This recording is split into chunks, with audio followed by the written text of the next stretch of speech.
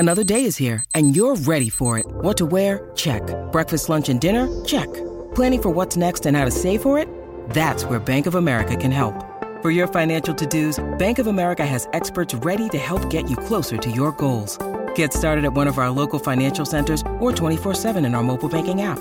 Find a location near you at bankofamerica.com/talktous. What would you like the power to do? Mobile banking requires downloading the app and is only available for select devices. Message and data rates may apply. Bank of America N.A., member FDIC. Very excited to get started this Saturday. We'll practice on Saturday, and then we're going to come back and practice Tuesday and Thursday of the following week, and then go into spring break from there. Come back and have our last 11 practices, and then the spring game.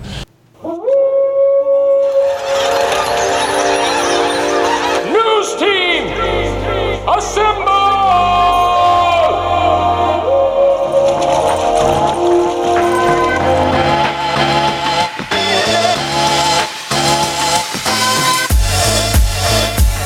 It's time for the unofficial 40 from Soonerscoop.com. Featuring site publishers Carrie Murdoch and Josh McCuistion, along with videographer Eddie Radosevich. It's the unofficial 40 on Soonerscoop.com. All right, welcome back. It is the unofficial 40. I am Carrie Murdoch, along with Josh McCuistion and Eddie Radosevich. The Sooner Scoop crew is back at it, even though I can't talk, and I've been sick all week and haven't slept much, and I'm fired up because it is finally spring football. Football is back in our lives. We no longer have to just settle for that shit show that they call Oklahoma basketball. What happened?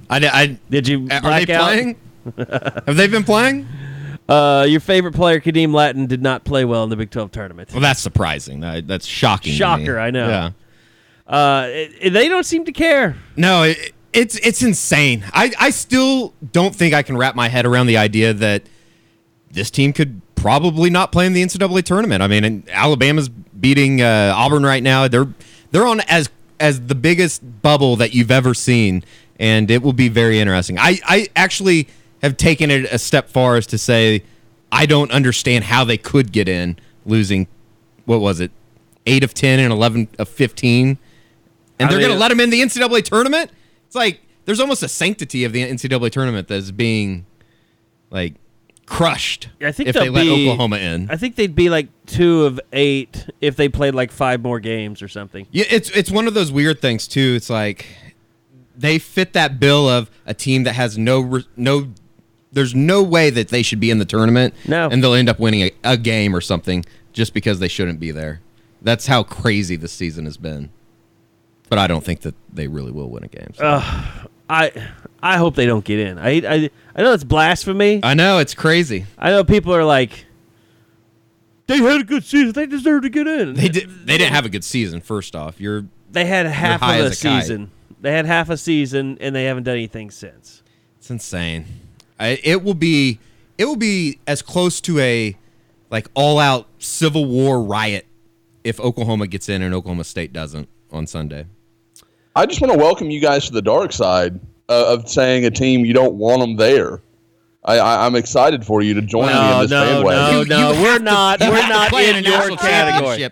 You have to play in a national championship if Josh, you don't even you try win a and national lump us title in without playing in the tournament? I still get You're crap foregoing it from your hot take that it was better to go play in a crap bowl and win. They wouldn't play in the Sugar Bowl. It wasn't a crap bowl. Is that what it was? It was that they shouldn't go to the college football playoff. That was it was. This is a 2014. This is a 2014 They were better served to go play in the Sugar Bowl, get a nice win, and have momentum rolling into the next year, rather than yet again getting just pounded on national television in the playoff. You were so wrong. They were not ready for those teams. Whether they played Clemson or they played Alabama, they were going to get massacred. Every year, there's really 2 teams that aren't ready to be in that. This year, there was only one. Yep. And that was Clemson. Yep. It's kind of like one of those things. Surprisingly. Going back to the Final Four, I'd rather see a team lose by 50 in the Final Four. But Ohio State has been that team that wasn't ready to be in that game. Yeah. You still want to be in that game. Yeah, Absolutely. God, I really didn't mean for us to go back down this rabbit hole. I was having a little bit of fun. I'm glad that we are, because you have no idea how much crap I take from people that try and say that I was the one that said that stuff. And it was definitely me. Anyone listening, it was definitely me. But the reality is, Ohio State hasn't had this happen to them time and time.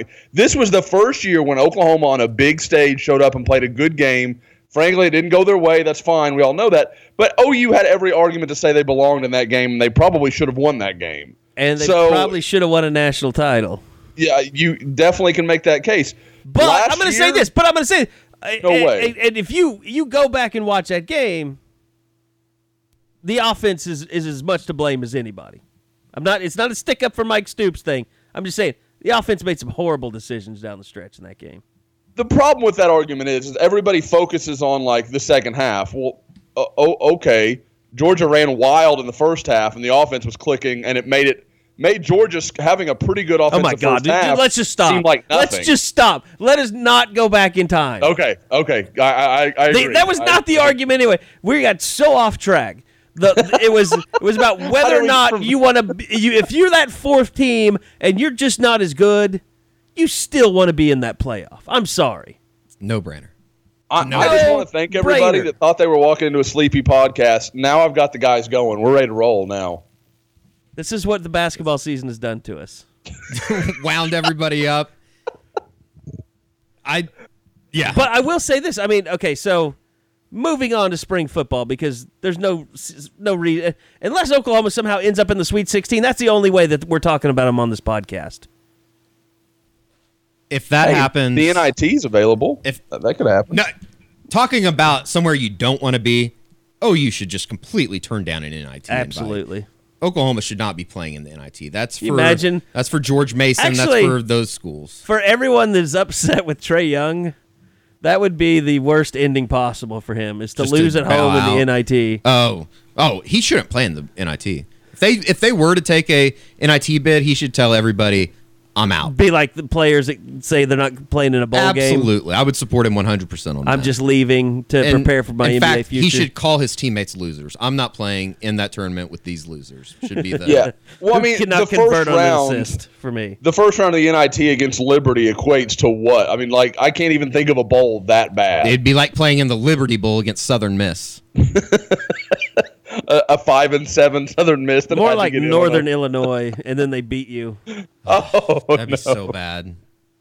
That'd be so bad. Or what's the Little Caesars Bowl in Detroit? Oh yeah, that would be they depressing. Play on like December 6th. That would be depressing. Yeah, that bowl game where like basically you go practice for a week and then you play in a bowl. Those are the saddest of all. Although the bowls. it does sound like the Bahamas Bowl was quite fun this year. I remember I would totally reading some of that. Totally take everyone. And they didn't have like security or anything. It was like BYOB into the game and stuff. Yeah. It sounds awesome. It's the Bahamas. We are on the same page there, Eddie. I was going to ask, like, how good of a bowl would it have to be for you to say, I'd rather go there than the Bahamas Bowl? Do you think in the post game, like up in the press box, that they would just bring weed for the reporters for the post game? That'd be awesome. Oh God. Hey, I'll be a beat guy for that week, Gary. That would be. I would let you. I would think, Josh. I don't know. I think that we have set the precedent with Soonerscoop.com. The Russell Athletic Bowl, I think, is that's the lowest bowl that we cover. God, and we for people out there listening, I talk to Carrie and Eddie every year after the bowls, just like we do any time of year, but I have never seen two human beings so beaten down by life. Eddie didn't even go. I wouldn't let that's right, Eddie that's go. That's right. It was just I Carrie. wouldn't pay for Eddie to go. I said this bowl is bullshit, and I was almost dead. I had the flu so bad. I mean, people showed up, but I guess the team Clemson people. Yeah.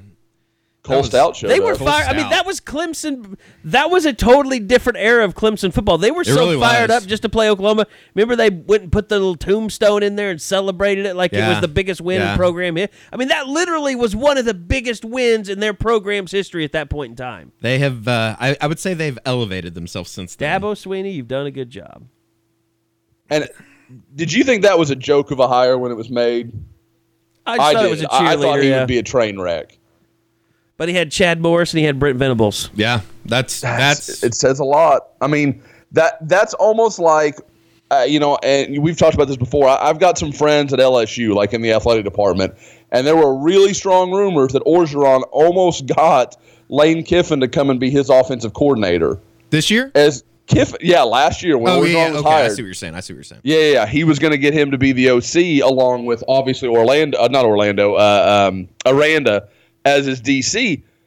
That's almost good enough to overcome Ed Orgeron. Like those two together, you're like that. Those guys probably win a lot of football games. Obviously now we can see that's not what happened with Dabo. Dabo is a good coach. He's kind of a caricature of himself. I think publicly. But, like I said, that's kind of what I thought. I thought this guy is too much of a player's coach. He's too close. They're not going to have any discipline. But he like I said, he's one of the premier 2 or 3 guys in the whole country. They've done really well, but, I mean, they still the Lawrence kid, was it Trevor?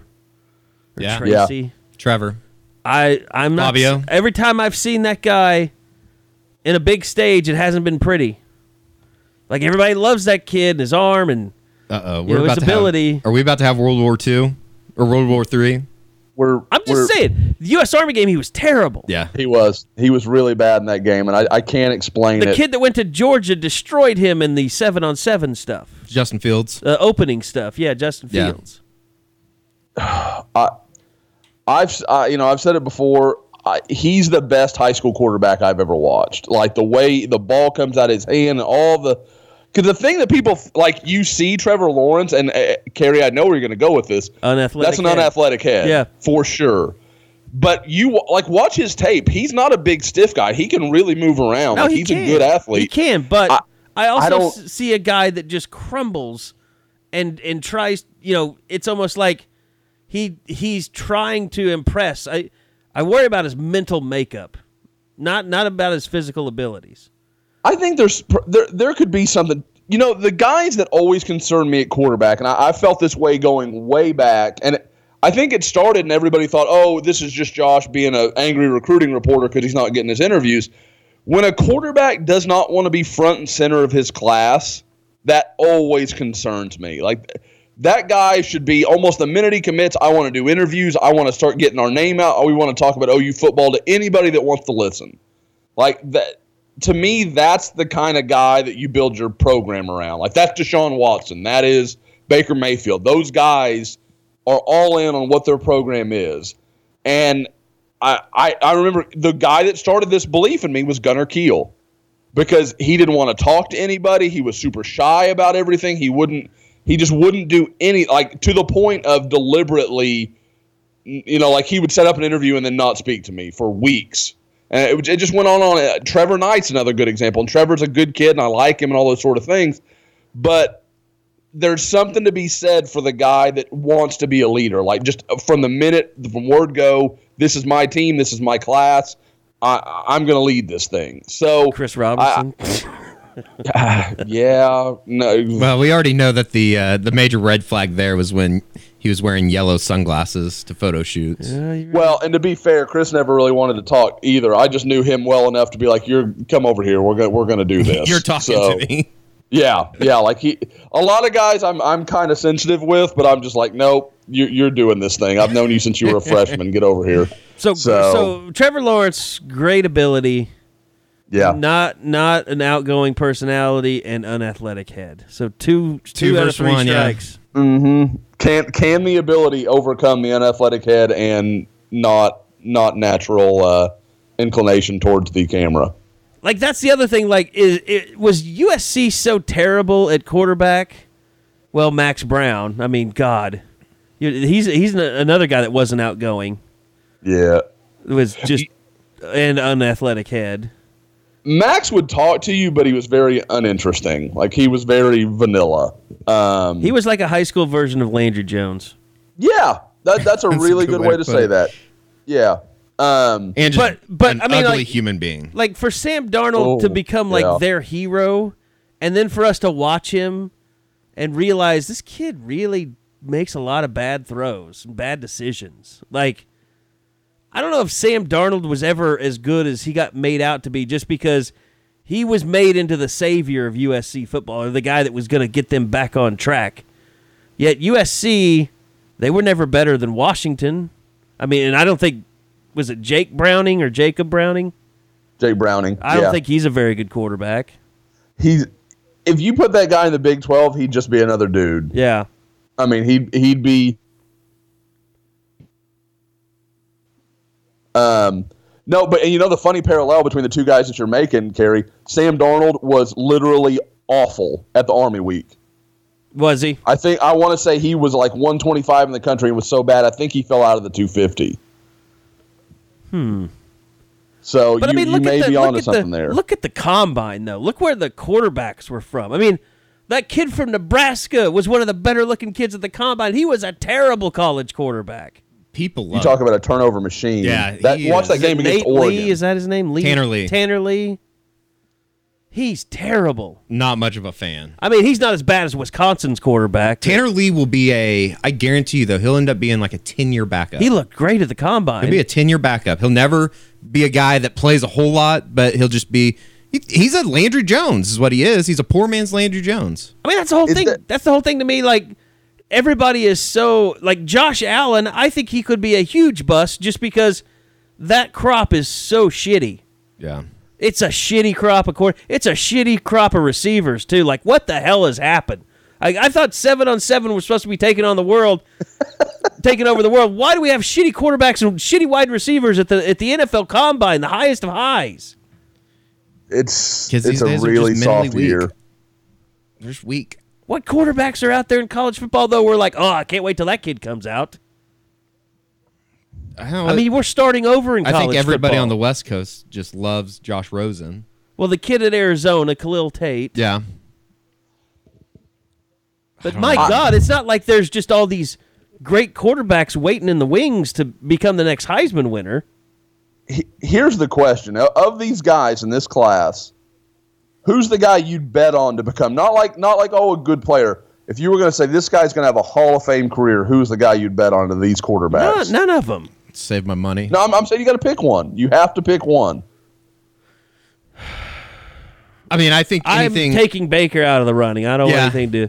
I'm still shooting my shot with him on the podcast. I sent another one this week. I don't think he wants to come on the podcast because he knows we're going to dick around and he'll probably say something he regrets. That's fair. I wouldn't if I. He's going to wait till he's got that contract signed. Hotbox him at the pro day. Oh, no doubt. What's wrong with you? Put drugs in his bag. No, but I mean, of all those kids. By the way, did you read the? Have you been keeping up with the Sports Illustrated stuff that they've been doing on Baker? Really good. Like they did the 7th part today. Oh, with the Monday morning quarterback stuff. Yeah. I read part of it. The stuff today, like the Browns GM, when he went into the to their hotel room where he was met with them, the GM first thing he blurts out is, "So you like food trucks?" I thought that was genius. Now what? Baker said it to him, or he said it to Baker? The GM, as Baker walked in the room, he goes, "So you like food trucks?" Oh, the GM said that to Baker. Yeah, that's pretty good. And everybody apparently just started laughing. Baker should have said, you like losing." No. Draft me. I don't think that's what he should say or ever say. Well, he can if they don't draft him, number one. This coming from a man who has never... Did you ever interview for a job, Eddie? Yeah, with ESPNU. And you didn't take it because you said it sucked. I didn't want to move to Charlotte. And cut up video? Yeah. Well, good So I just stayed in Norman and cut up video. Good choice, because they shuttered that whole operation. Yeah, I know. They did. They definitely did. You could have got away with a lot of sexual harassment, though. Yeah, I mean, I would have been on the ground floor with Jen Brown. That would have worked. Might have a sexual assault charge, but hey. They would have covered it up for you. It's ESPN. That's true. No, but back to your question, Josh. Here's the thing, like, there was not a great group of quarterbacks, and I thought it was a perfect opportunity for somebody like Mason Rudolph to shine, and he was just very average. He just is average. Like people love his size and want Mason Rudolph to be something he's just not. He doesn't have a great arm. No. He's not accurate. It's that intermediate throw that he just cannot throw. He cannot make that pass. His arm is not strong enough to make out route throws. It's really weird. Like that's the most shocking thing out of this whole, I guess, season. Or not most shocking, but that was it just repeatedly is just mind blowing that he can't make that throw. And then I thought Spikes that it on I the was ground. offended by the whole Lamar Jackson thing. I really was. That is just. Yeah, I heard you on the radio. You think it's racist, right? I think it's stereotypical, and I think it's racist tendencies for people to say. And it wasn't coming. I mean, NFL Network said, hey, we checked with all the GMs. They've all got him as quarterbacks on the board. So was that coming from the media? Was that coming from other scouts trying to. Because they like Lamar Jackson and they're trying to put doubt out there that he might not be a quarterback? But the media just ate it up. Yeah. Well, it's a talking point, and they can spin multiple But I mean, segments. for you to sit there and repeat it like that so easily and believe it, so the guy won a freaking Heisman Trophy.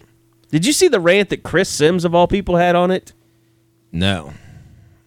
Basically saying that at Louisville under Petrino, he ran a more pro-style offense than any quarterback in this draft.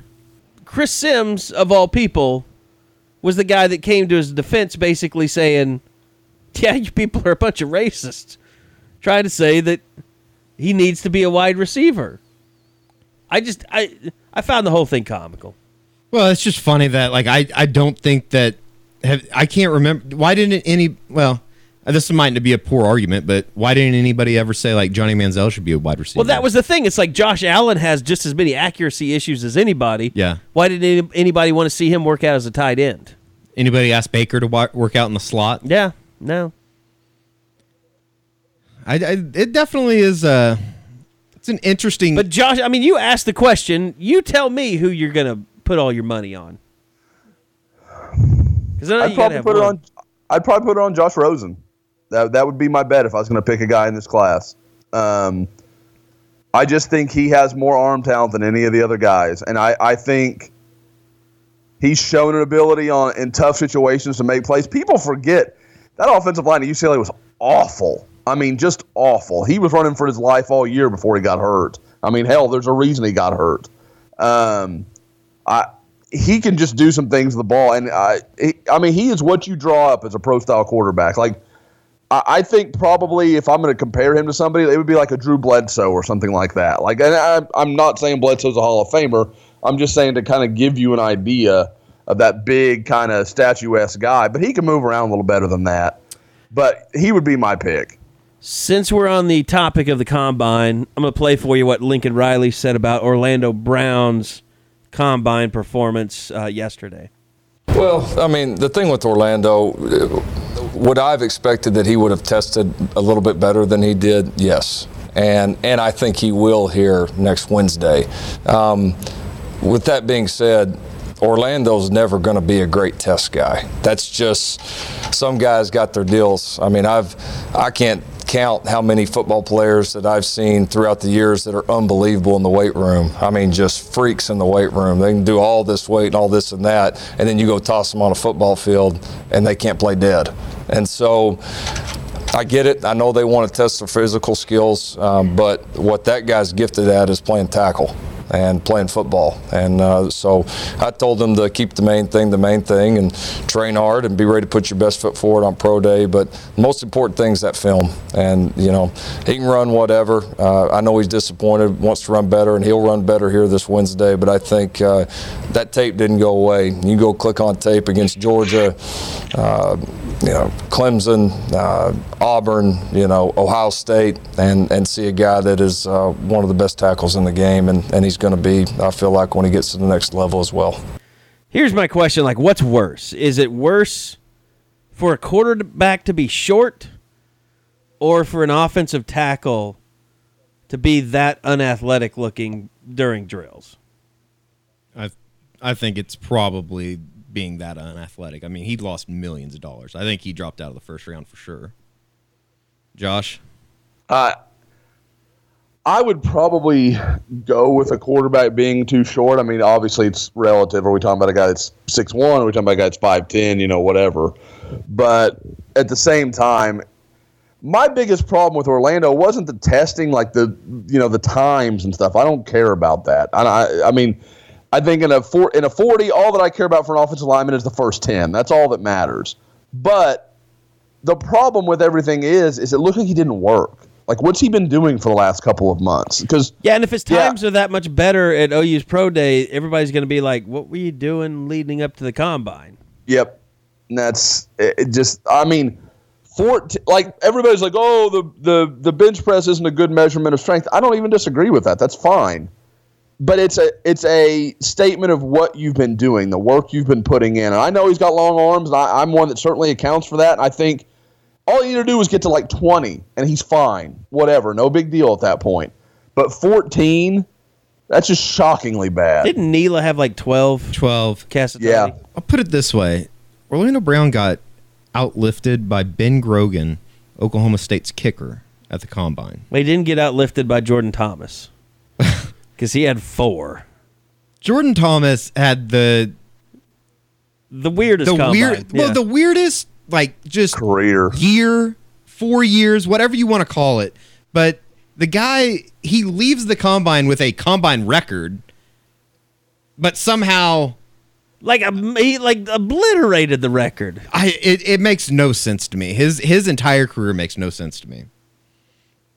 I mean, it's bizarre. It's bizarre. That's the best way to put it. I mean, somebody's going to take a chance on Orlando, and I don't think it's crazy to say that Orlando's going to have a good NFL career still. But boy, if you're Jordan Thomas, you probably. I mean, I know that that Oklahoma State game came around, and you had to be thinking to yourself, "These guys have ruined my career."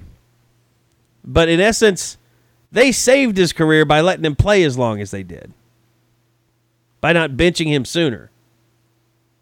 I heard that he is now going by JT Thomas at the Combine. He was telling everybody his name's JT. Like Jaytee, like in his Twitter? I have no idea. That's a good question. I saw it as J, the letter J and T. Mm-hmm. But I think that's smart because all these NFL teams will start looking for JT Thomas video and they won't be able to find it. So maybe he's smarter than everybody else. They'll figure it out. He's Jordan Thomas. We can only find Jordan Thomas video. And that guy couldn't possibly be at the Combine because he's awful on tape. Yeah, exactly. So he's the smartest man in the room, possibly. Well, Pro Day's coming up Wednesday this week. It's going to be interesting. It will be. I think it's just going to be interesting seeing for the first time, in kind of a small way, it'll be the first time that we see Benny Wiley kind of out and about in the world. But I don't think Mark Andrews will do any testing. He'll just do drills. Yeah. Baker will just throw, unless he wants to run a 40 again. Which I can't imagine he loves having a 4.81 or whatever it was. I don't know what his official ended up being. Should we bill it up as the make or break day for Joanne Orso? I think there's going to be 18 people participating, not all OU people. I would imagine there's going to be some head coaches there. I would think so. They had Mike Zimmer was there last year. One. It's always interesting. We've seen Mike McCarthy over the years. There's no bigger football guy than the coaches that run the those are like football the workouts. Guys. Yeah. Jonathan Hayes usually comes back and runs it, doesn't he? It's one of the Hayes brothers. We'll just call him Jonathan. I think it's one of them. His brother, does he work for Cincinnati still? Yeah, I think so. I mean, as long as Marvin Lewis is there. So it's usually the same guys kind of running the drills. But I would think that Jeff Badette would be there. Yep. Stephen Parker, obviously. Yeah. He'll get he'll do everything. Now they're going to do it at the new indoor, so they'll be on the plate thing. They'll be doing the laser time 40s. So they'll have it like flash up on the screen when they run, so it's going to be cool. Malcolm Kelly come back and run. He should be the first guy to run. I think he's break it coaching in now. Just break it in. He's at Houston, right? Is that right? Somewhere down there. Somewhere in Texas. So, yeah, I mean, Pro Day coming up. We got spring practice starting Saturday. Yeah. Get to go out, do some film and video, get you some photos, get to see some stuff. Let's get some Lincoln Riley back on the podcast here because you heard from him on the opening of the show. But really, kind of the major topics when we talked to him yesterday at his press conference, obviously the quarterback battle, but we went back and we talked about Josh in his declaration that OU should not have gone to the college football playoff. They would have been better off going to a good bowl and winning it. But for the record, last year, 2 years ago, not this year. Right. Just before I get any angry Twitter feed. Oh, it's coming. Fine, bring it. I have fought this argument It'll before. be directly for me. So, but, I mean, the thing about after they played in that college football playoff game where they got beat handily by Clemson, they come back that next year. They don't have Eric Stryker. They don't have Charles Tapper. They only have they lose Sterling Shepard. They lost Ty Darlington. I mean, that was really a team void of any leadership whatsoever. I mean, Baker Mayfield was it. On defense, they had nothing. They had Oboe. And that was before Oboe. Who hadn't been he hadn't even been a full-time starter up to that point. Right. Like he was still a project.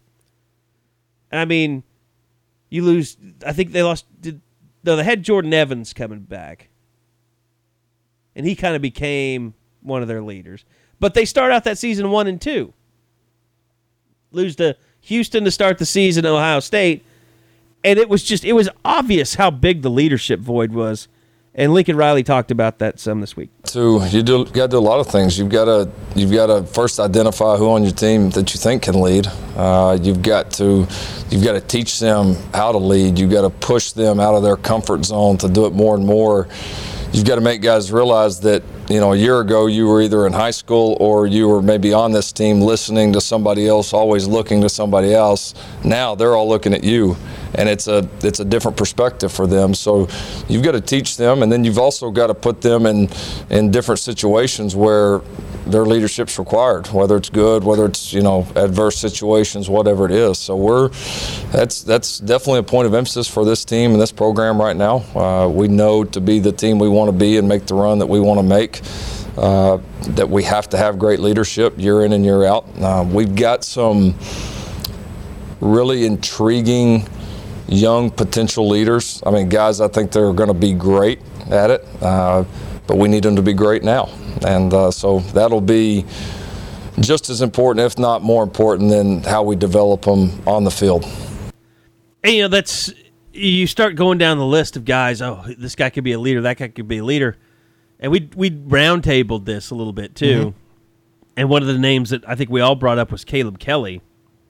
Here's the problem: Caleb Kelly's not going through spring practice because he had off-season shoulder surgery.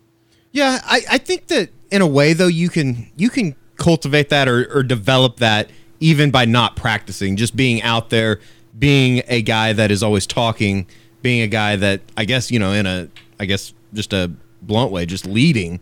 But I don't know. It's strange, definitely, that they lose so many guys. I think that the freshmen, that redshirt freshman group or the sophomore group is where you're going to really, I think, start kind of turning the button or pushing the button on those guys. You got to have like freshmen and sophomores. I mean, It's like if you're CeeDee Lamb, you really don't have a choice. If you're Kenneth Murray, you really don't have a choice. I mean, Parnell Motley has no choice. He has to be a leader.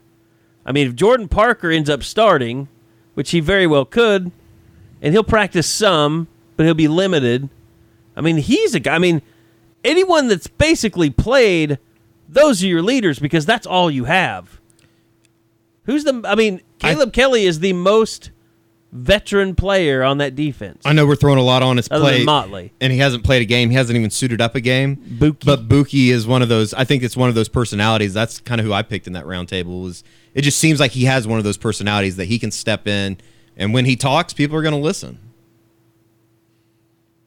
Well, I mean, the other thing is you need your quarterback, and you need to know who your quarterback is.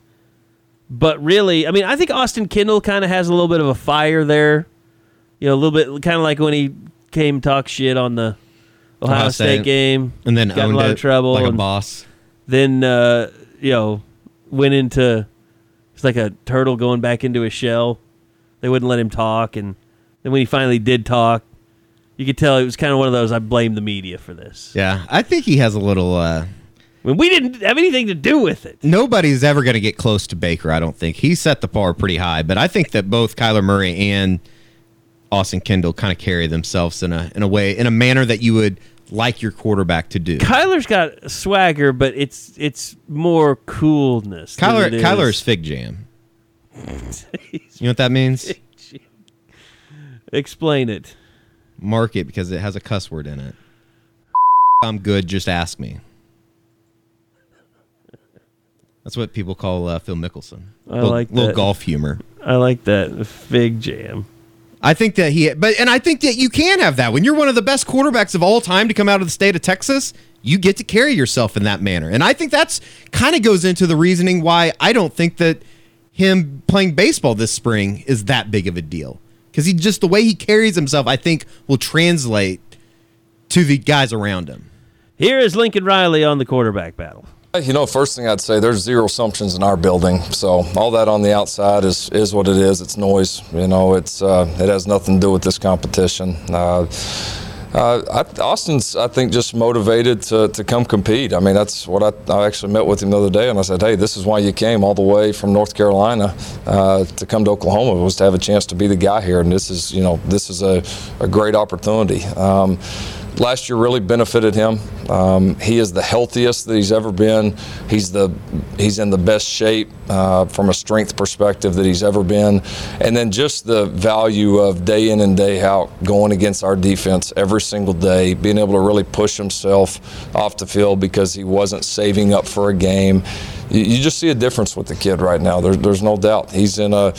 You know, he did a great job for us as the backup 2 years ago, especially in a tough situation as a true freshman. But he is in a great place right now to go compete and make a serious run at that, as are Tanner Schaefer and Kyler. I mean, I told him the other day I could care less who it is. I just want him to be good. And that was kind of Riley addressing the fact that a lot of people have penciled in Kyler Murray as the starter already. And you know, if you're Lincoln Riley, what are you going to do? Those are your quarterbacks. You got to keep them happy. You got to keep them engaged. You got to keep them on campus.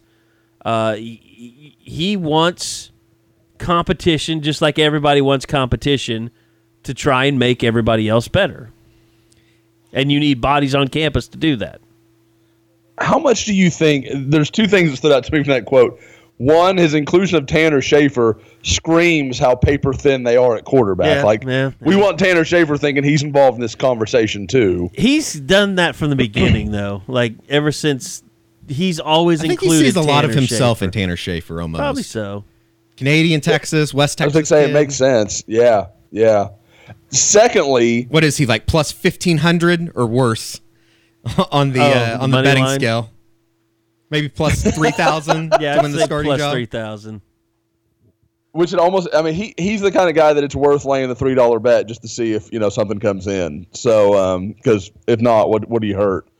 But the other side of that is some Powerball tickets today or some Mega Millions, whatever. Are we on that right now? It's like 300 million. Oh man, yeah, I need to do that. Guys, the other side of that is when is the date when you don't want to announce a starter by? Like, I don't even, like, if Kyler Murray comes out and is dominant, you don't want to rush to that. Oh, no. Because you want Austin Kendall to stay around. You don't want to give him, like, clearly you're not taking this job. So when does OU do that? Do they run that all the way out into two-a-days, just even if they know? I think they just will. for the sake of... Yeah, I think part of it is just hoping. If you're Lincoln Riley, you hope that Kyler Murray doesn't run away with the job. Like, yeah. But, I mean... Is that really that's up to Austin Kendall. I mean, he's got to come out and perform well. I mean, because those kids know, and if he comes out, the last real quarterback battle that we had where nobody really knew was when Trevor Knight beat out Blake Bell, and we were all kind of shocked that Trevor Knight won that job. The good news about Austin Kendall is, I'm trying to think the numbers right. He will graduate this year, won't he? Like, he could, with that extra redshirt year now, having taken that, he would have more than 2 years to grad transfer, right? Yeah, I mean, he's going to be a sophomore in eligibility this year. Okay. Yeah, this is only his third year, so if he graduates this year, wrong. he's ahead of schedule. He's pretty smart. I don't know if that's true or not. What I'm saying is it would indicate that he's very smart if he graduated in 3 years. That's not right. I Yeah, think he'd be the Austin smartest Kendall's a person on pretty this sharp podcast. kid, but probably not that smart. Maybe he is. Maybe he is. But he never did ask why he was sitting in the stands at the Big 12 championship game last year. Yeah, I guess we could ask that. I bet we'll be able to talk to him for the first time ever. Think about that. Now, we've talked to him before. He talked to us, I want to say after they announced he would redshirt, or maybe before that. But we talked to him last fall. Okay. Because he was kind of a penis. He was, really defensive about the stuff he got in trouble about the year before. Okay. Couldn't remember. It'll be I don't know. I think they'll take it out all the way into 2-a-days though, Josh. I really do. They have. It makes the most sense. Yeah.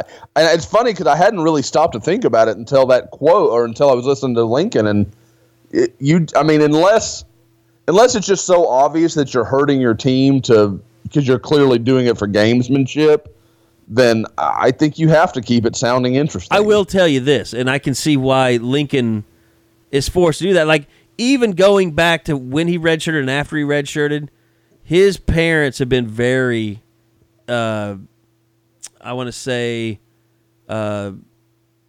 inquisitive about where he stands, how good Kyler Murray is doing, things like that. Like, they're being very calculated about it. Like, they're ready, if need be, for him to jump somewhere else. I'm not saying they're actively planning it, but they've always, tried to be a step ahead in case he doesn't win the job. So they're a family that's prepared for him. Like, they're paying Friday night starters in the Big 12 to little chin music this spring. No, that's not what I'm saying at all. I'm saying for their son, they're going to be ready if involved. he doesn't win the starting job. If he doesn't win the starting job, he is done. He's out. You think? If at the beginning of the Kyler season? Murray is named the starter, he'll be gone. Okay, so let me ask you this.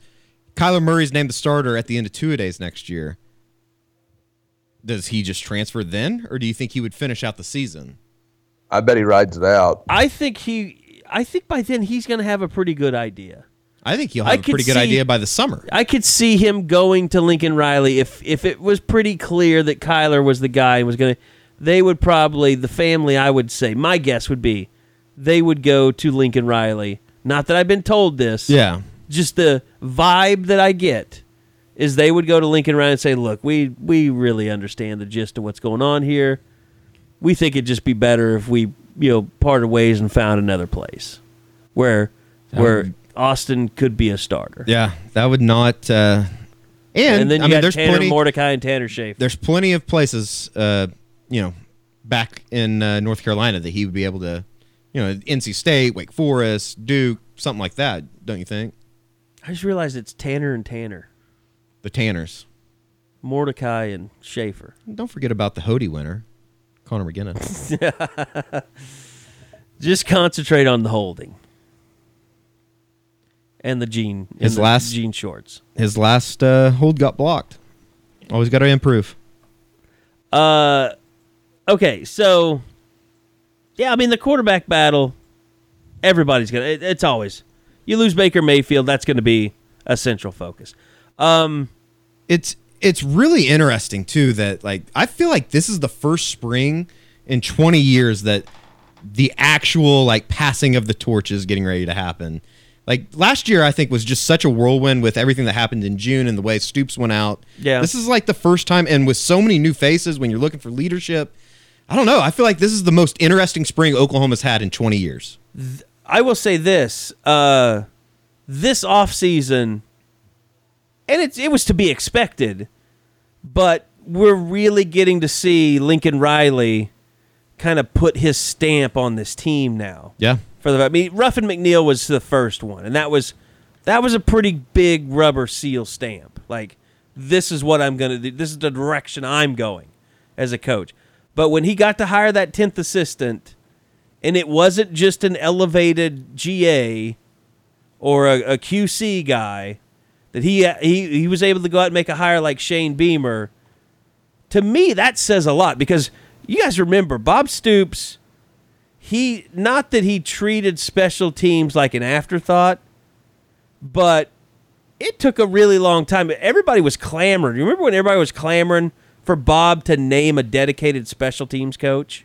Yeah. Well, because it was always piecemealed together. It was like it started out very important in like 99 and 2000, right when he started. They were doing great in special teams. It hit a lull just like everything else with the program. They had JT Thatcher returning kickoffs, and then they had Antonio Perkins.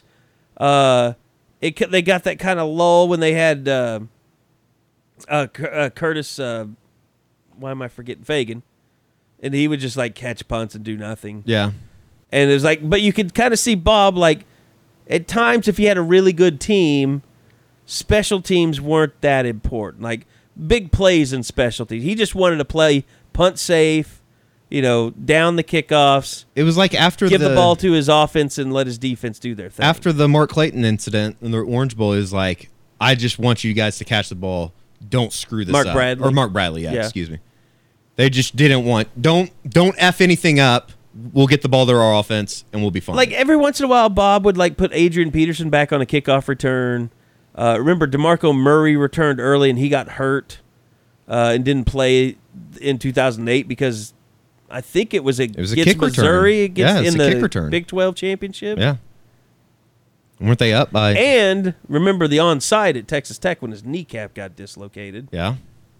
So it's like I understood why Bob got, punt safe all the time and got rid of the fakes and stuff because he had better teams than everybody else. And he just decided, you know what? We have the better offense than everybody. For the most part, we have better defense. Let's just use special teams to not screw things up. And that's just the wrong way to look at it, isn't it? Well, and I think that's what Lincoln Riley, his stamp on this thing now, hiring Shane Beamer, is we're going to be aggressive with special teams. We're going to do things differently. And I asked him about that at the press conference yesterday. It's been a hot topic for us throughout the off season, both as a staff and then with the players. We know we got to be better there. I mean that's the bottom line. And there's things as players that we have to do better. There's things as the head coach that I didn't do well enough, in the first year as far as, making sure that you're giving special teams guys, enough time, making sure that you're helping with the overall organization, giving the guys that are working on the different teams enough tools to get done what they need to get done. And so I think we all looked at it and said, hey, we don't feel like we're really far off in any area, but we also feel like that, coaches, players, all of us, we all got to take a big step forward there. And so, bringing Shane in has been great for that. He and Jay have worked very well together. I think we've got a pretty good plan going forward of how we want to do it. We're going to test run a few things in the spring, and then certainly settle in going into the fall. But I feel great about it. I think we've got a team that's going to embrace it. I think being able to split those guys up where they can really focus in on a few areas and then also continue to make big contributions to us offensively was kind of the whole plan when we first thought about hiring Shane. And so I've been really happy with the progress, and it'll be a big point of emphasis during spring ball. So, you now have a running backs coach and an H-backs coach, and their other jobs are special teams. Like, that's never happened at Oklahoma before. where you've had that much, two guys focus on special teams. And not to mention, his last name's Beamer, the other guy, one of them.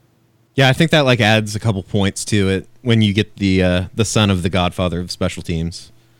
Beamer Ball, the son of Beamer Ball. I just can't wait for the week that the father, Frank, shows up in Norman. They put out a picture. It gets retweeted 1 million times. It's going to be awesome. Just the retweets. Just gonna be swimming in retweets. Yeah, just the presence. Switzer will probably be out there one day with them. Maybe Bob will show up. Oh, Bob will definitely show up. I don't know. Is it a matter of being lucky in some regard in the special teams department? Like blocking a kick, is that, of course you got to make the play, but at some point isn't that kind of just luck as well? The other guy not executing. I remember back in the day.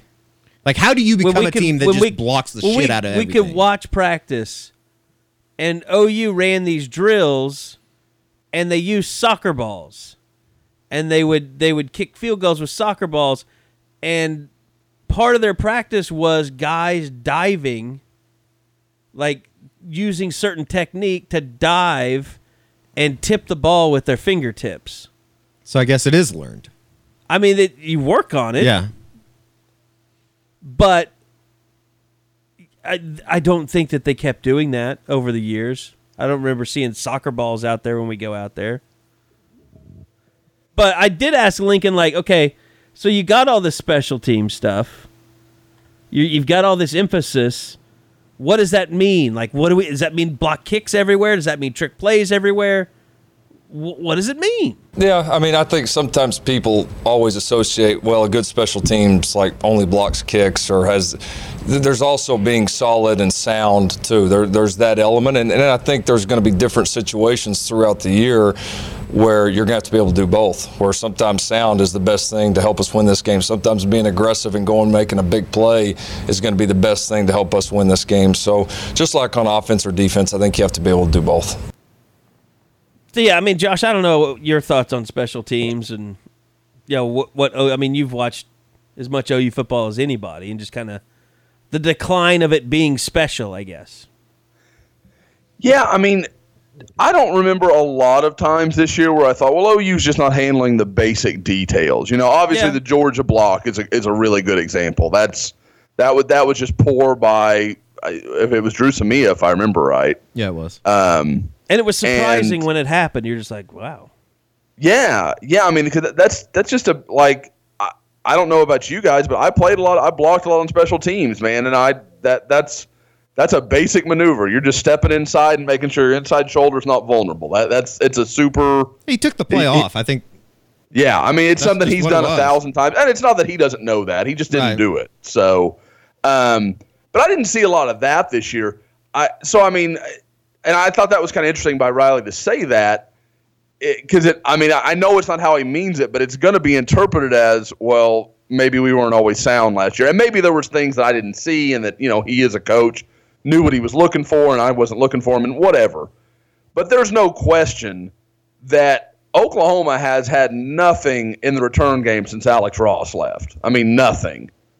And whether it's kick return, punt return, whatever, they're not aggressive and blocking anymore. I mean, like, it looks like it's just about making sure there's no mistake on this set of plays that's going to cripple our team. And I get that, I do, but there are times when you've got to see something and take advantage of it. And you look back to the early Bob Stoops years, and I know everybody always goes back to that. It's not about being aggressive. It was about him always picking a good moment or finding a gap that nobody else saw and really taking advantage of it. You know, the plays against Alabama where he got them in the special teams game. Some of that stuff, you know, the play against Oklahoma State a couple years ago when Oklahoma State was clearly the better team of the two, and Oklahoma ran the fake, what was it, the fake field goal that who caught that? Grant Bothan caught. No, and against Oklahoma Michael State. Honeycutt caught it, didn't he? Was it Bothan that threw it and Honeycutt caught it? Is that right? Yeah. I just remember somebody getting killed at the goal line. It was Honeycutt. Yeah, that's right. So, I mean, like, just being not only creative enough to do it, but aggressive enough to make that call that clearly could put you in harm's way. And like I said, I think it's great. I'm a huge Beamer ball guy. Like, I love all that stuff because I don't think there's anything that can shift the momentum of a game more than a big special teams play. Well, because offense, defense, you kind of know what you are. Special teams is a wild card where crazy stuff can happen. And that was the thing. It's like, take like Iowa State last year for an example. Like, sometimes you get into games with an opponent where maybe, some things go a certain way. All of a sudden you have a turnover when it's unexpected, and all of a sudden you're behind the eight ball, and this other team that had no chance of beating you now has all the confidence of the world. Like, special teams is one of those things. If you do it right and you're great at special teams, like, those games don't end up getting a chance to develop because you've made a big play on special teams, whether it's a kick return, a punt return, a turnover. You've done something to essentially affect a 14-point sway during a game. And sometimes early, if it happens early, that's when those games that could have been close turn into blowouts awfully fast. The crowd goes wild. I thought Josh was going to say something. No, I couldn't agree more, Kerry. I mean, that's what I'm talking about. Those are the kind of plays you can't write them into the script. You can't make them happen. You just have to see it and say, okay, in this situation, we could use that play. Let's try it. It's worth the risk. It's a situation where we can survive this if we're wrong. And like I said, I think that is the difference a lot of times between a win and a loss in those kind of games. Like you're talking about, the Iowa State game is a perfect example, Kerry, because how lethargic did OU look for 3 quarters of that game? Even when they were winning, they didn't look that locked into it. What would a big return have done to change that whole stadium, the team, the crowd, everything about it? One big play, everybody's locked in and we're ready to go, and you may have a 7-point lead because of it. So look at the special teams play in the college football playoff that OU never should have played in with the fake punt by Clemson and how that changed the momentum of that game. Completely changed it. Hey, you got to respect the fat boy. You got to take care of the fat boy. My little shot in at you.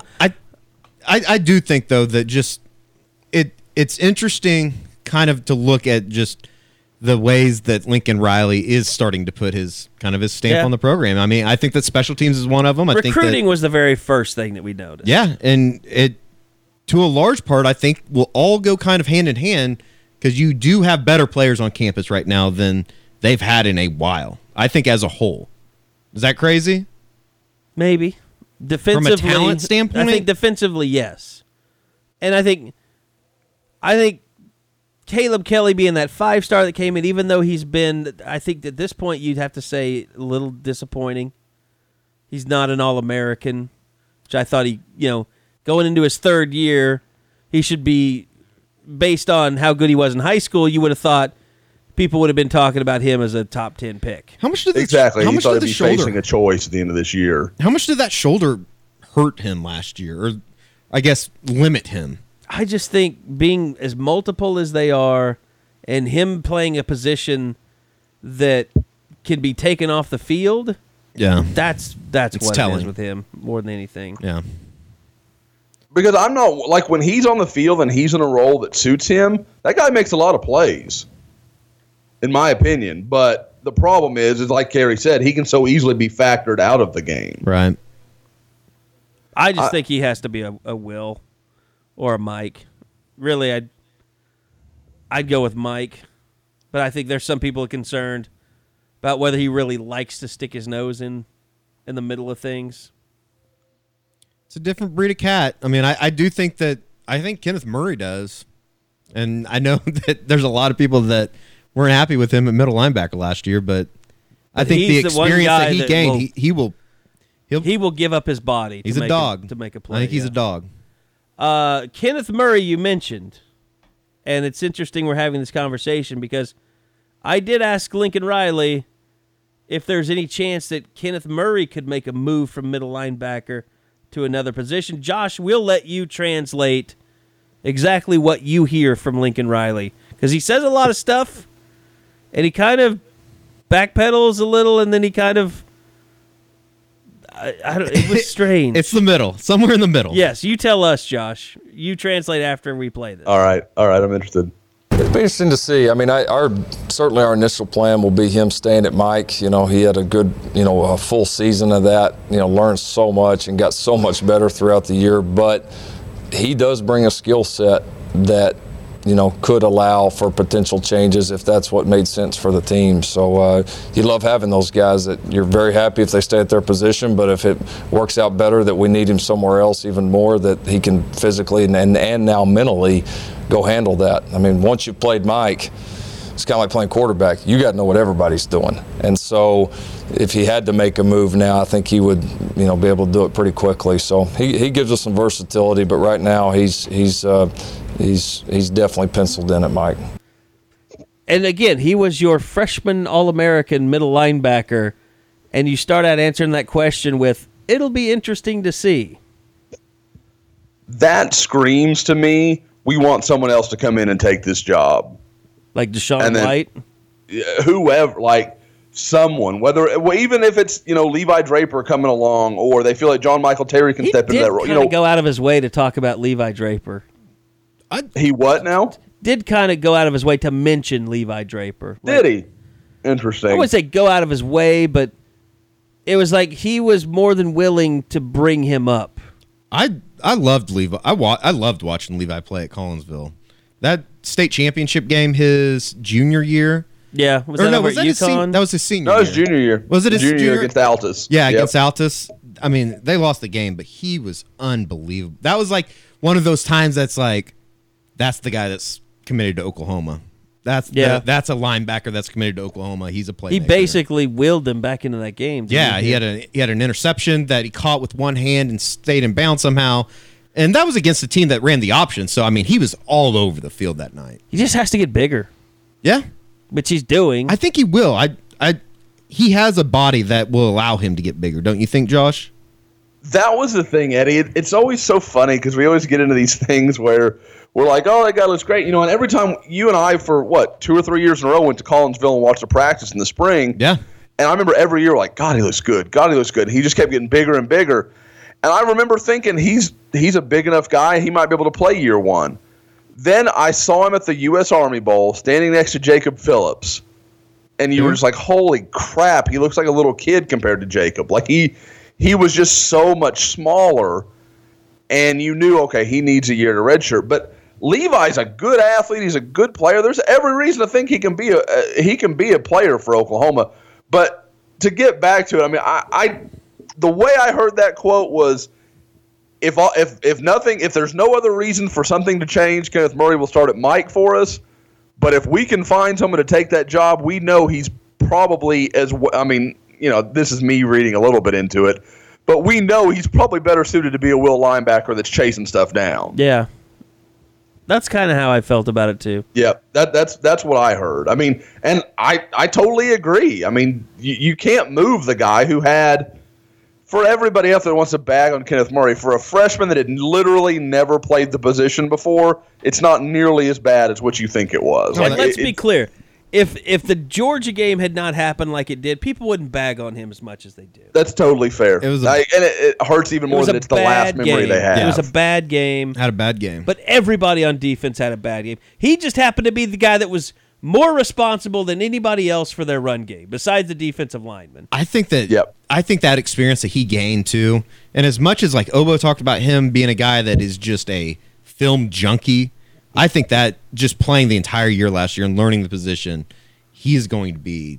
I'll say this. I mean, watch it. One thing that I think Sooner fans should take from that game is you look on OU's side with Kenneth Murray.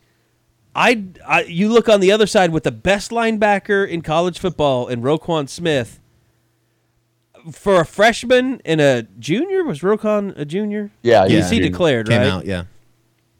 I mean, that's 2 years difference, but that's a leap I could see Kenneth Murray making by the time he's done at Oklahoma. And I wouldn't say that about Jordan Evans, Dominic Alexander. I wouldn't say that about any linebacker in the last 5-8 years. Oh, I think just physically, he is a big enough guy and runs well being that big. I can't it's been years since Oklahoma's had a guy like that. I feel he's got a chance to be really good. Yeah, absolutely. That's not a slight at Jordan Evans, but I mean, I think Jordan Evans is just a different kind of player. I mean, he was a converted. I mean, they're all converted because the way they recruited. And maybe this is a Deshaun White deal. I mean, maybe but maybe it's a Levi Draper deal too. Yeah. So it'll be interesting. That's why I'm saying there are so many question marks. Like I usually kind of shit on spring football and don't really think you can learn a whole lot out of it. I think there's going to be just such a turn the page spring. I think it's the most interesting spring in 20 years. Obviously, quarterback's what we're all going to want to see, and I get that. For you guys, though, what's that next position? I mean, for me, it's Safety. Defensive back. I think the secondary is really interesting to follow. Robert Barnes, Khalil Houghton, Chance Buki, what he Sylvie. do, Chance Sylvie. You get to see Buki for the first can those guys Buki step up, for the first time. I still feel like Parnell Motley and Jordan Parker are your corners. Yeah. They're With Trey Brown getting a quarterback really is good deep. shot. Maybe it's just because I love the kid, but I think Justin Burrows is going to be a player somehow, some way. I hope so. Like I think he's that type His of leadership family is guy. so all in for OU. Oh yeah, You want to see good things happen for people like he's that. a lot like, and it might just be because you develop relationships with these kids and they're in state, but just his personality kind of reminds me a little bit of Stephen Parker, just in that. And Justin's probably a little bit more outgoing than Stephen was at this time, but Hopefully he stays healthy. They kind of remind me of each other, just as far as just solid guys, and I kind of like cheering for him. Yeah, and he never really got a fair shot at it just because he wasn't healthy last year. Yeah. For me, Broyles is almost like Stephen Parker and Eric Stryker had a child. Yeah, and that's like I can he's see that. somewhere right between those two because he's way more ramped up than Stephen is. Yeah. But I know what you're talking about, Eddie, like a really solid, and not that Eric's not, but I mean, we knew Stephen really well. We knew what a grounded kid he was. But he's got that mouth that just keeps going, and you never heard Stephen talk like Justin talks. Yeah. No, that's true.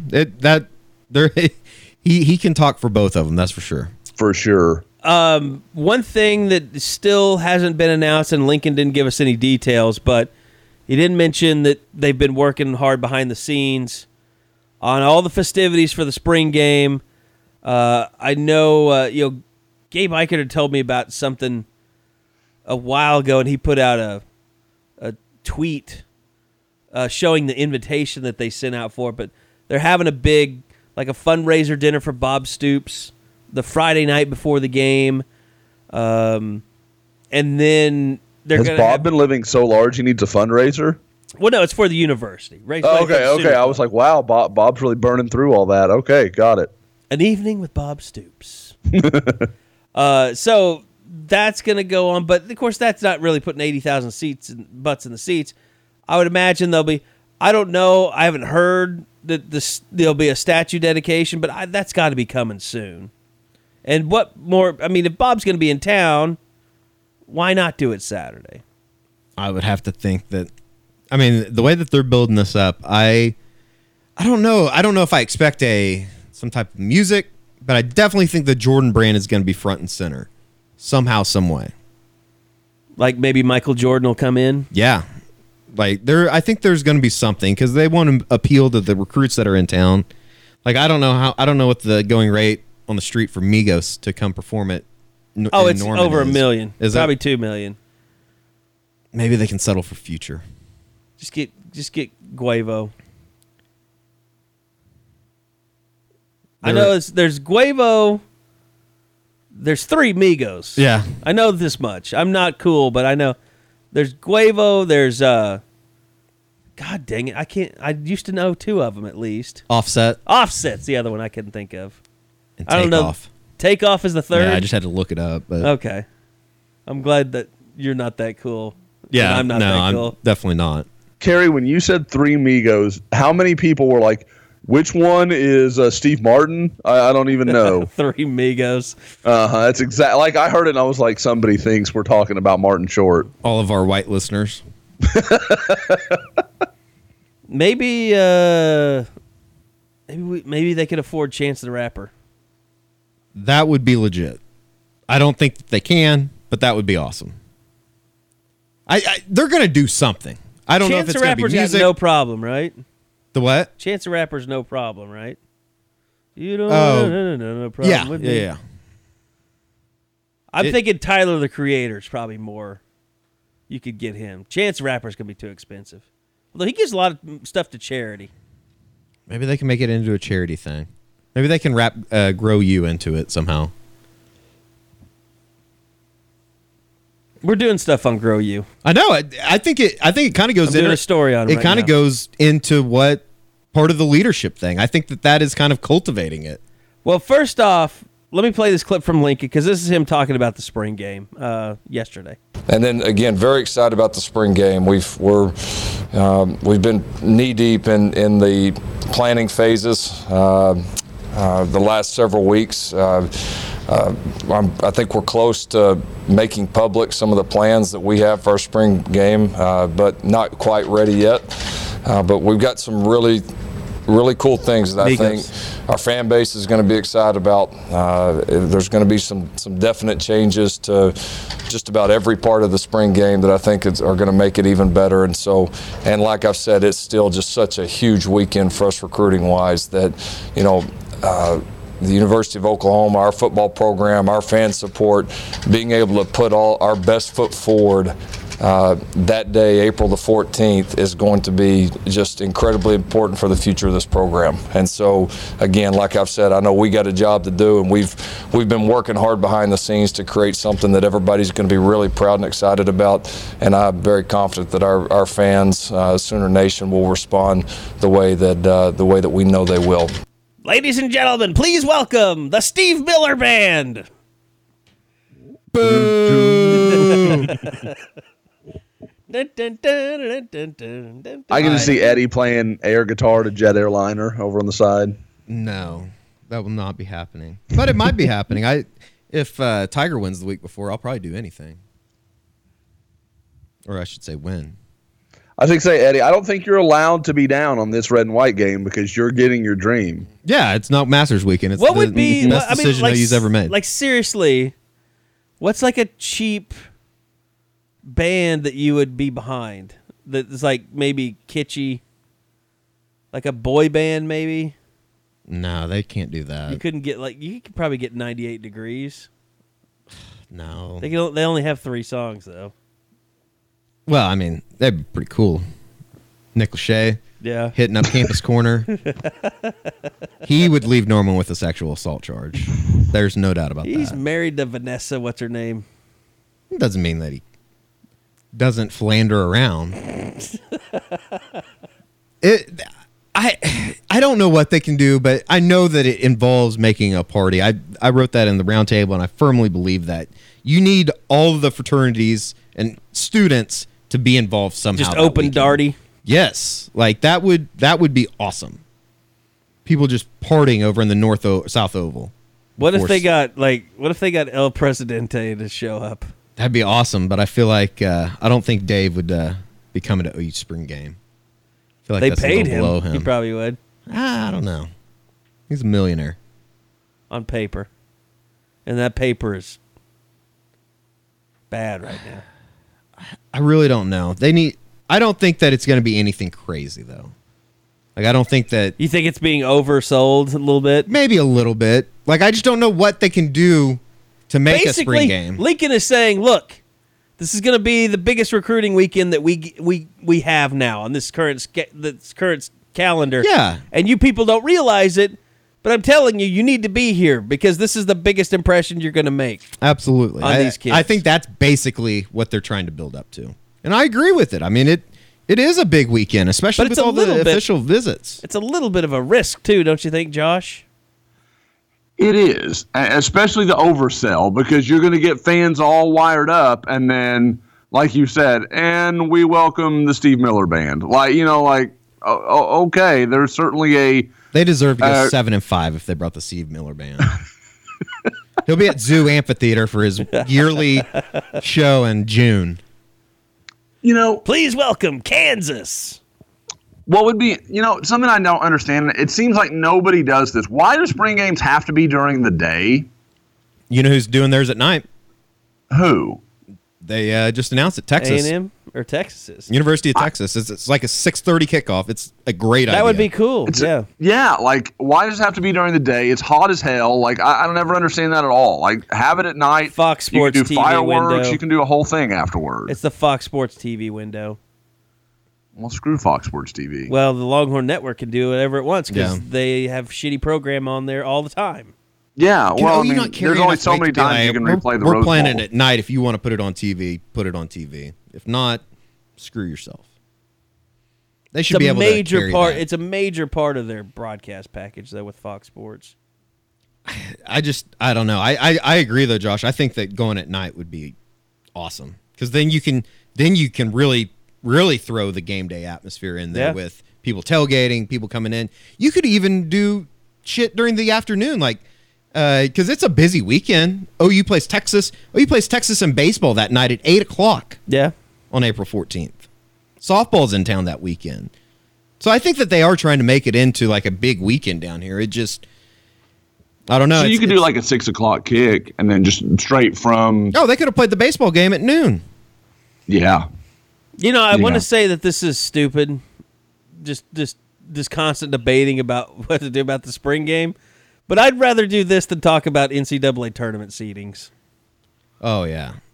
Any more than 30 minutes on that. Or Western Conference standings talk. Yeah, or predicted draft, NFL drafts. Yeah, mock draft. Mock draft. Oh, I can talk those all day.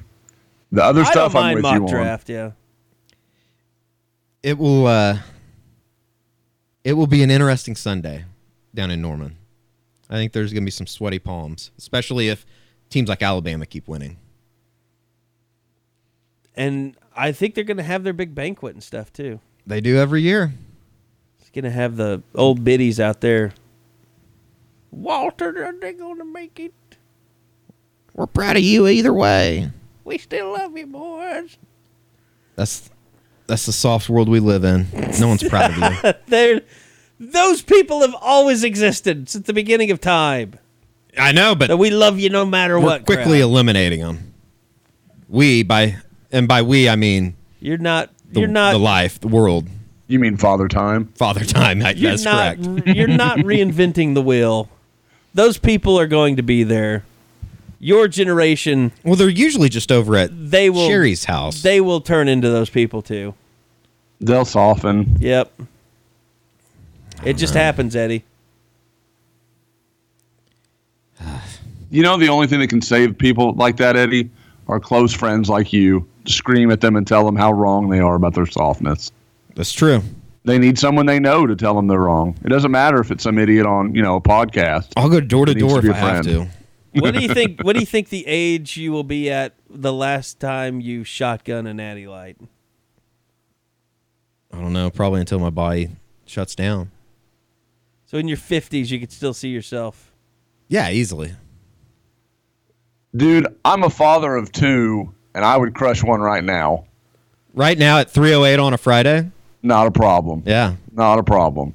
Josh, Scoop came out today. Any nuggets or tidbits you want to throw out there? Well, it was kind of an up and down scoop because there were several, I really wanted to check in with some guys that we hadn't heard from in a while. And you got a lot. It was kind of a mixed bag. I think one of the guys that really hasn't gotten a lot of attention so far is a guy named Josh Sanguinetti out of Fort Lauderdale, Florida, Rivals 100 guy. Tons of offers, but there's been some buzz with him in Oklahoma for a while now, and so I finally checked in with him. He told me he'll be coming up this spring. He's not sure when, but he's going to use it. He's going to do it unofficially. So I mean, to me that's good for Oklahoma because A, he's willing to pay his way up there, and B, you still have the availability maybe to bring him in for an official during the season. So that speaks well for Oklahoma. I think one of the guys that really has kind of flown under the radar for OU fans, but a guy that OU people need to know is a big priority for OU is DeMarvin Leal, the defensive lineman from Converse Judson. Another guy that I'm told will be up for the spring game. I don't know yet if it's going to be an official visit or an unofficial visit, but he is a guy that from what I can gather, Oklahoma is really high on him, really wants him to make it to campus. And if he can get up there and take that trip, then I think maybe things start moving, because you look back, there are few schools over the last 20 years that have done a better job recruiting and developing San Antonio area players. So Oklahoma has a lot of good relationships down there, and I think that can, grow from, or that they can be helped from that with a guy like him from Judson, from Converse, which is kind of a San Antonio suburb. So it was a little bit of an up and down scoop. There's some downer news in there. There's a long-time defensive line offer, a guy that made the trip to Norman during last summer. He made the trip to Norman the exact same day that Bob Stoops stepped down. So kind of a weird trip for him. He went out there with Bob Stoops as the head coach. He came back as Lincoln Riley as the head coach. So there's a lot to kind of follow in this week's scoop. But, I mean, for a quiet week, I mean, there was quite a bit of news in there, like I said, of visitors, guys coming in, and guys that, frankly, are just starting to lose contact with OU. All right. Any just real quick before we get out of here, could be some real news, I guess, at left tackle this over the weekend with Calvin Anderson. Josh, any inkling on I guess on which way he's leaning? I know that is kind of the $1 million question. Yeah, you're into actually Saturday. in the middle of this one, Josh. You're not out of touch like you are with the rest of recruiting. Thank goodness I'm in Houston. And I know the guy's favorite eateries, so I can go check those out, see if I've run into him. When he announced on, I guess that was Tuesday night, maybe Wednesday night, that he announced to announce on Saturday, which kind of surprised me after talking to Calvin. I thought he would just kind of come out, say it, and be done with it. He's expected to announce his decision tomorrow. I had heard at that same point that he was going to call a couple of staffs, including Oklahoma, on Friday. Now, to my knowledge so far, that has not happened. Mm-hmm. Now, I don't know if that's a good sign for OU, that they're going to get word early, or what, and I say a couple of staffs. The only staff I know he was supposed to call on today was Oklahoma. Now, I can't say that he wasn't going to call all three of the schools, but I can just say I know I had heard that Oklahoma would get a call on Friday. So in checking with some sources today, even during the pod, I've kind of been checking with some people. I haven't heard any movement. I haven't heard any change. I don't think that he's had any conversations with anybody yet. But I still am betting on Texas, but I still believe Oklahoma is a true contender in this thing. Be very interesting. I think that kind of just his decision alone will change the landscape of whether Bobby Evans moves, whether Adrian Ely, Drew Samia move out to Drew right Samia can tackle. move. Yeah, Lincoln talked about that a little bit yesterday. It'll be very interesting to see what happens. What would be interesting is, say he picks Oklahoma tomorrow. Does Oklahoma immediately start working Bobby Evans at left? I mean, I'm sorry, he doesn't pick Oklahoma tomorrow. Do they immediately start moving Bobby Evans to left? I think their plan was to play him some there no matter what. Yeah, I think he might be over because at I left think anyways. Bill Beatonbow, he loves playing B, C, D. Oh, sure. I think Bobby Evans, he's played there for 2 years. I think he'd work him at left and IL. I mean, I think it could be a situation where Calvin Anderson is fighting for a job with Bobby Evans before it's all said and done. Wouldn't that be something? And then if whoever doesn't win it, maybe goes to right tackle. Somewhere Bill Beatonbow is pissed at Kerry for that comment. 24 hours before he announces Kerry, you're going to say he's going to be fighting for a job? That's all right. I heard Bill tore his bicep, so he can't do anything to me. 12-ounce girls. Stay to his left. I got you. I'm going to see him at the wedding this weekend. So. Oh yeah, he'll be there. Yeah. Big wedding weekend for Kerry. I had mine last weekend, and Kerry has yours weddings this weekend. Are so stupid expensive. Kerry, when's the last time you were in a wedding? I'm not in this wedding. Oh, I thought you were. Okay. No. Okay. No, but I was the best man at my best friend's wedding back in. This would have been over 10 years ago. 56. Yeah. See, it's approaching those levels for me. Like, I was in a ton of weddings. Kill you, Eddie. Yeah, I've done my fair share of. Between the gifts and the bachelor party and the destination bachelor party and then the Got to buy a new suit because it's been so long. Just look at the light at the end of the tunnel. You get a club special on Saturday night. We get some A booze lot of tonight. club specials. I better be an open bar I imagine it probably will be. with the families involved. Yeah, I would think so. That would be a for shame moment if at not. the club, though. It's No, the but best- congratulations It's the best to, drink in the entire world. to our boy Gabe Eichert, who probably has been as good to Sooner Scoop as any player at the history of OU football. Yeah, for sure. He's always been a friend of the Scoop. Maybe someday we could get him on the podcast. He'd come Would on he come on? anytime. Yeah. He's got to go to Maui for a while, though, Is that where they're headed out after? think so, yeah. Afterwards? to the villa. Yes, We need to have him and Jared on, and they can just read the text messages they send you. Oh, trust me, they want to do a podcast. Just the three of us. It's usually if Jared is really pissed off about something that's happened in OU football, he wants to do a podcast immediately. He would have been He, great on he wants you to call him then and start We've recording. tried. He would have been to- great on the Lost podcast We've after Iowa State. We've tried to hook him up through Skype, but we've just never figured it out. Because I think he's using like Skype for Business, or I think he downloaded the wrong app. Because he's like, I'm Jared 1734589. I'm like, I can't find you. We can't find each other. Anyway, it's a big mess. So I'm very excited. First practice tomorrow. I've got new camera gear too. Excited to go take some pictures.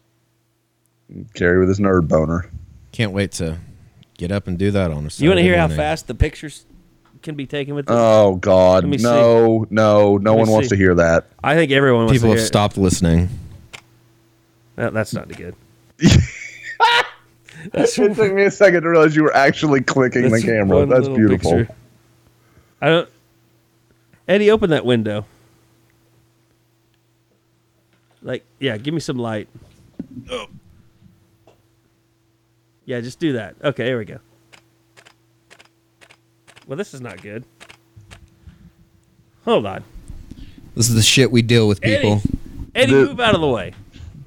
I gotta People listening, you cannot understand how hard Carrie nerds out over video and camera equipment. It because I is. got the lens cap on. That's what's going on. Oh, are you shitting me with all the stuff I get about my technology Okay. issues? And Listen. some of them are fair. Listen how fast this is. Huh.